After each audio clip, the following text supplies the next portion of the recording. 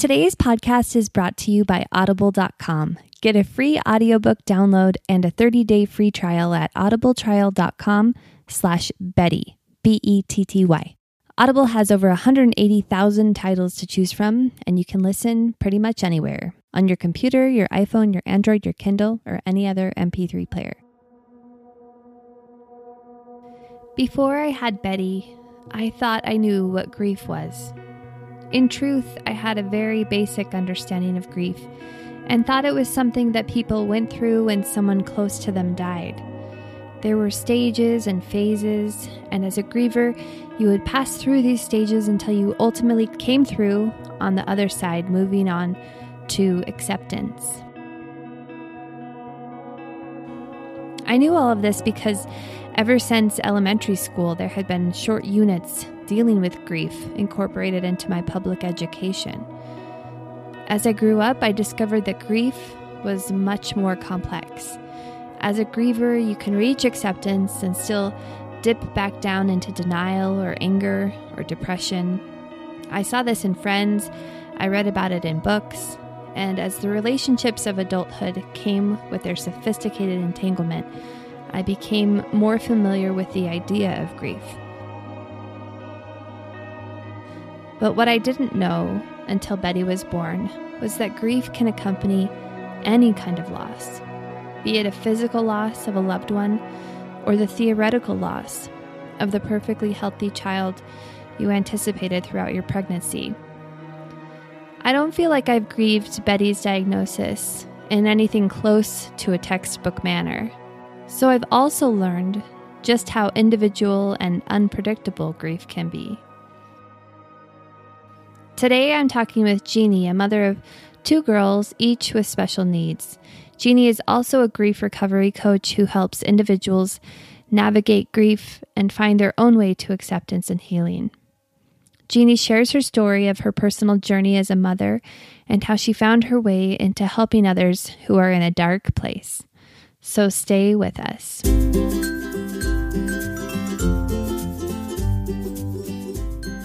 In January of 2013, my baby girl Betty was born. Later, we discovered she had a chromosomal deletion that would affect the rest of her life. I created this podcast to share the stories and struggles of special needs children and their families. This is episode 7 of Bringing Up Betty. I'm Sarah Evans.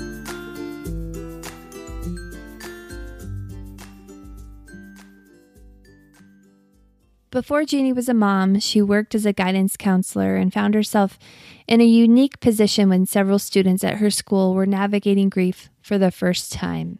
I used to be a high school guidance counselor, and I actually got involved in specifically grief counseling when I was doing an internship at a high school. It was an unusual year. There were a lot of suicides and sudden deaths and just a lot of tragedy that happened during the time I was there. And I remember my on-site supervisor saying, "This is really weird. I've been here for 20 years and this has never happened." And so because the full-time counselors were so busy with scheduling and academic counseling, they said, "This would be a great experience for you. Why don't you run a grief group?" So I did. And so that's when I started learning about how to help teenagers specifically navigate through grief. Now, of course, at the time, I was a newlywed. I did not have children, and I did not know what it was like to be on the end of chronic grief. But I was learning how to help other people journey in their grief, in their pain. But as Jeannie became a mother of not 1, but 2 children with special needs, her understanding of grief expanded. My husband and I have 2 little girls. Felicity is 4, Sarah is 2.5. And Felicity has an invisible diagnosis. She looks, quote, typical or normal, but she has sensory processing disorder, which is a neurological condition. It's pretty common. It's actually very common with people on the autism spectrum and also with ADHD. Those are highly correlated with SPD. And she also has generalized anxiety disorder and separation anxiety disorder. So before I ever was even pregnant with Sarah, I was dealing with occupational and physical therapy to help her overcome her tactile aversions. She doesn't like the way clothes feel. She doesn't like the way certain textures of foods, or she didn't like to put her hands or feet on things, so she didn't walk until she was 18 months old. And that's when that diagnosis came to light for me. And my husband and I were like, we've never heard of this. What is it? So we did a lot of research and read a really great book called The Out of Sync Child. And there's also kind of a workbook that has activity ideas from an occupational therapist called The Out of Sync Child Has Fun. So that was before Sarah. And I think maybe God was trying to prepare me for Sarah, because Sarah, on the other hand, she was born with a rare genetic condition called Apert syndrome, which affects the 7th chromosome. Jeannie and her husband had no reason to anticipate or expect Sarah's condition. I had 3 ultrasounds. They were all normal. My doctor thought my pregnancy was a little unusual because I had excessive amniotic fluid, which I now know is indicative of Apert syndrome, because the children have a concave sinus cavity and they cannot swallow the amniotic fluid like a typical baby does. But I had no idea. So my husband and I had no idea, nor did my doctor, until Sarah was born. And so that was the moment that it was a shock, this wave of shock. And so that's why the grief slammed me in the face, because I thought, oh my gosh, what's wrong? I could see her forehead and her mittened hands and her toes. She looked visibly like there was something really wrong. And that was the moment where my husband and I were like, oh, this isn't going to be the life we thought. So I think there is a difference too with parents that grieve when they maybe have some sort of preparation prenatally versus they don't. And also, everyone's so different. Some people are more laid back than others. I'm not a laid back person. I feel things very intensely and very deeply. And so for me, grief is often kind of an interior battle where I really have to wrestle with some very hard questions, some of which don't have answers. So this whole process of me trying to find a place of peace in the everyday, in the present moment, has been rather epic, because I don't deal with things very easily. That's why I thought, well, maybe there are other people that need to know how to do this too. And that's what kind of made me feel like what we were going through could have a larger purpose than just our family. Like, how can we spread this message to other people that maybe don't even have children with special needs, but they're in pain? And so that gave some sort of light and purpose to all of this uncertainty and mystery. In those early days after my daughter was born, I was thrust into this crisis mode because we had to do all these diagnostic tests, and I had to take her to a geneticist and all these x-rays and ultrasounds and CT scans, and it was like a world I'd never been in my life. And so I didn't even have time, of course, being in that postpartum haze too, I didn't really have time to process anything. Jeannie took the grief she experienced and the understanding she gained as she worked her way through it and decided there might be something more to it. I think that I've had these life experiences pertaining to loss for a reason. And so I actually wrote a book that's going to be out in February of next year from Sophia Institute Press, and it's called From Grief to Grace. So I talk about what is grief and how is it different from depression, how is it similar. So I take kind of my clinical background and incorporate it into those first chapters. Then I talk about what are some things that have helped me, particularly spiritual principles, have helped me to get to a place of peace and acceptance and healing so that I'm not living in this state of resentment and unrest all the time. Because as you know, being a parent of a child with a rare disease, there's so much mystery. With your daughter, I'm guessing it's even rarer than what Sarah has. And so I know with Sarah, there are no statistics about mortality rates, life expectancy. We just have to live one day at a time. We don't know if something's going to happen tomorrow or a year from now. We have no idea. So I couldn't live that way. And I felt like writing a book to help people who are in that dark place would kind of, I don't know, be another resource for people in grief. Maybe you're wondering what grief could look like in a special needs parent, or how it's different from depression. Here's how Jeannie described it. Grief is very common and very pervasive and prevalent among special needs families. We just don't always recognize it, and we don't always talk about it. Because grief is so unique to everyone, it manifests itself differently. It's really hard to say how every single person would experience grief. For many people that I know in the APERT community, there might be times where they post something on Facebook in the APERT group and there's like an undertone of sadness or anger, especially when their kids are having surgeries to open their skull, which is a really big deal, of course. And it's really tough when you see your infant child have to go through that. And then that's when I see a lot of these questions like, why would a benevolent God allow this to happen? I'm really mad at God. To me, coming from the perspective of a grief recovery coach, I can read that in two ways. First, I can read it as that's grief. I can define it that way. And secondly, I can see the personal pain of what that individual is experiencing, because I was there too. And sometimes I still am. So I think grief comes in waves. So there might be days or weeks that are hard. They're just really hard to get through. You feel very lonely. You feel like you can't relate. You might feel just an anger. Why can't I just have a normal life? Why do I have to go through these struggles? Why does my child have to go through these struggles? And then there might be a kind of a lull where you're like, you know what? I accept the reality of my life. This is the way it is. And then there might be something completely out of the blue that triggers it all over again.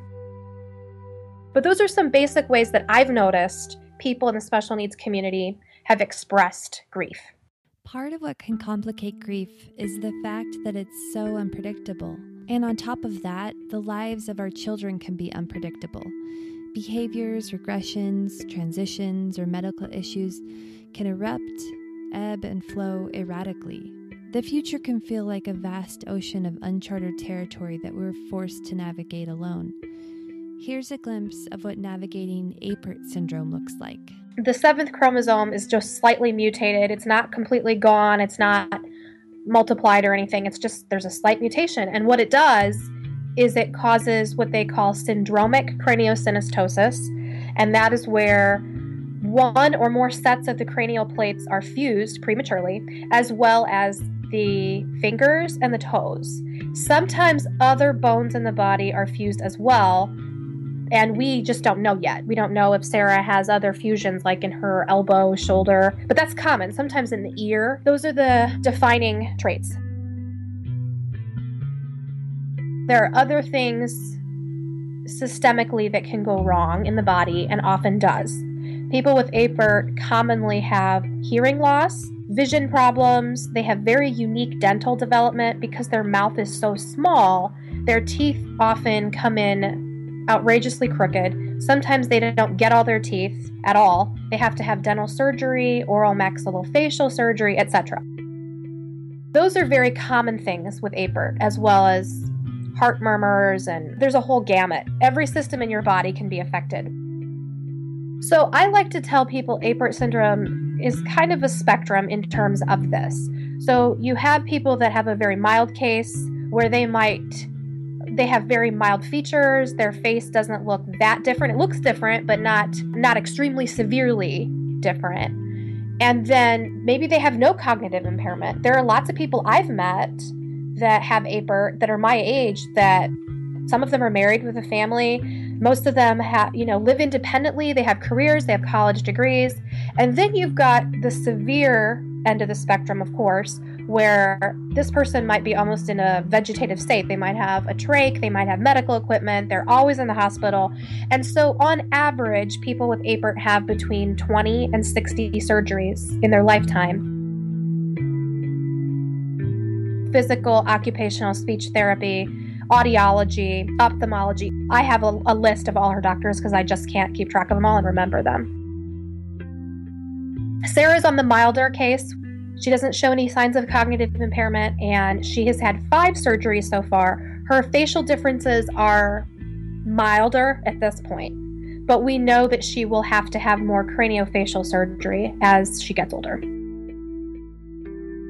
Her craniofacial surgeon told us that it's very likely she might have to have another 2 to 5 of those before she gets to an age, which is around the age of 8, where there's like the most dreaded surgery among APERT families, which is called the mid-face advancement. And that is when really it's a tricky surgery. It's very risky, but it's very necessary. They open up the face is what they do because the sinus cavity is naturally concave because of the way their skull was formed. And so the mid-face advancement opens up that part of the face, and there's a metal device called a halo that has to be attached to their head with interior distraction pins. They're like pins. And then on the outside, you have to turn the pins with a screwdriver to open up those facial bones. So there's just a high risk of infection, and the surgery itself lasts several days, and then the recovery time is usually about a month, sometimes more, in the hospital. It's so funny because Sarah and Felicity are very different and their struggles are very different. So Felicity looks typical, but struggles immensely. She's very emotionally fragile, whereas Sarah has all these medical issues that are very obvious, and yet she is such a happy, laid-back, robust, tenacious little kid. I mean, she just takes everything in stride. Even on the days where she has to go in for surgery and she hasn't had anything to eat or drink for 12, 14 hours, she still acts like herself. She goes up to everybody in the lobby and she says hi and she smiles. And I'm just like, man, I would be cranky if I were in that situation. Parenting these children with their differences and disabilities clearly changes us. In fact, Jeannie has written an article for The Mighty about 5 ways she has changed after becoming a mom to kids with special needs. I'll post a link to the article in the show notes, but here are just a few of the things she mentioned. I feel I've become a better mom because I have kids that are different. So one of them is patience. I'm not a naturally patient person. I am I'm always busy. I always want to stay busy. I'm go, go, go. That's just my nature. So with both of the girls, because they have extra things that they need help with, as well as the developmentally appropriate things for their ages, I've learned that I have to just slow down and help them more. So offer them more assistance. That's just a huge part of the ways that I've grown.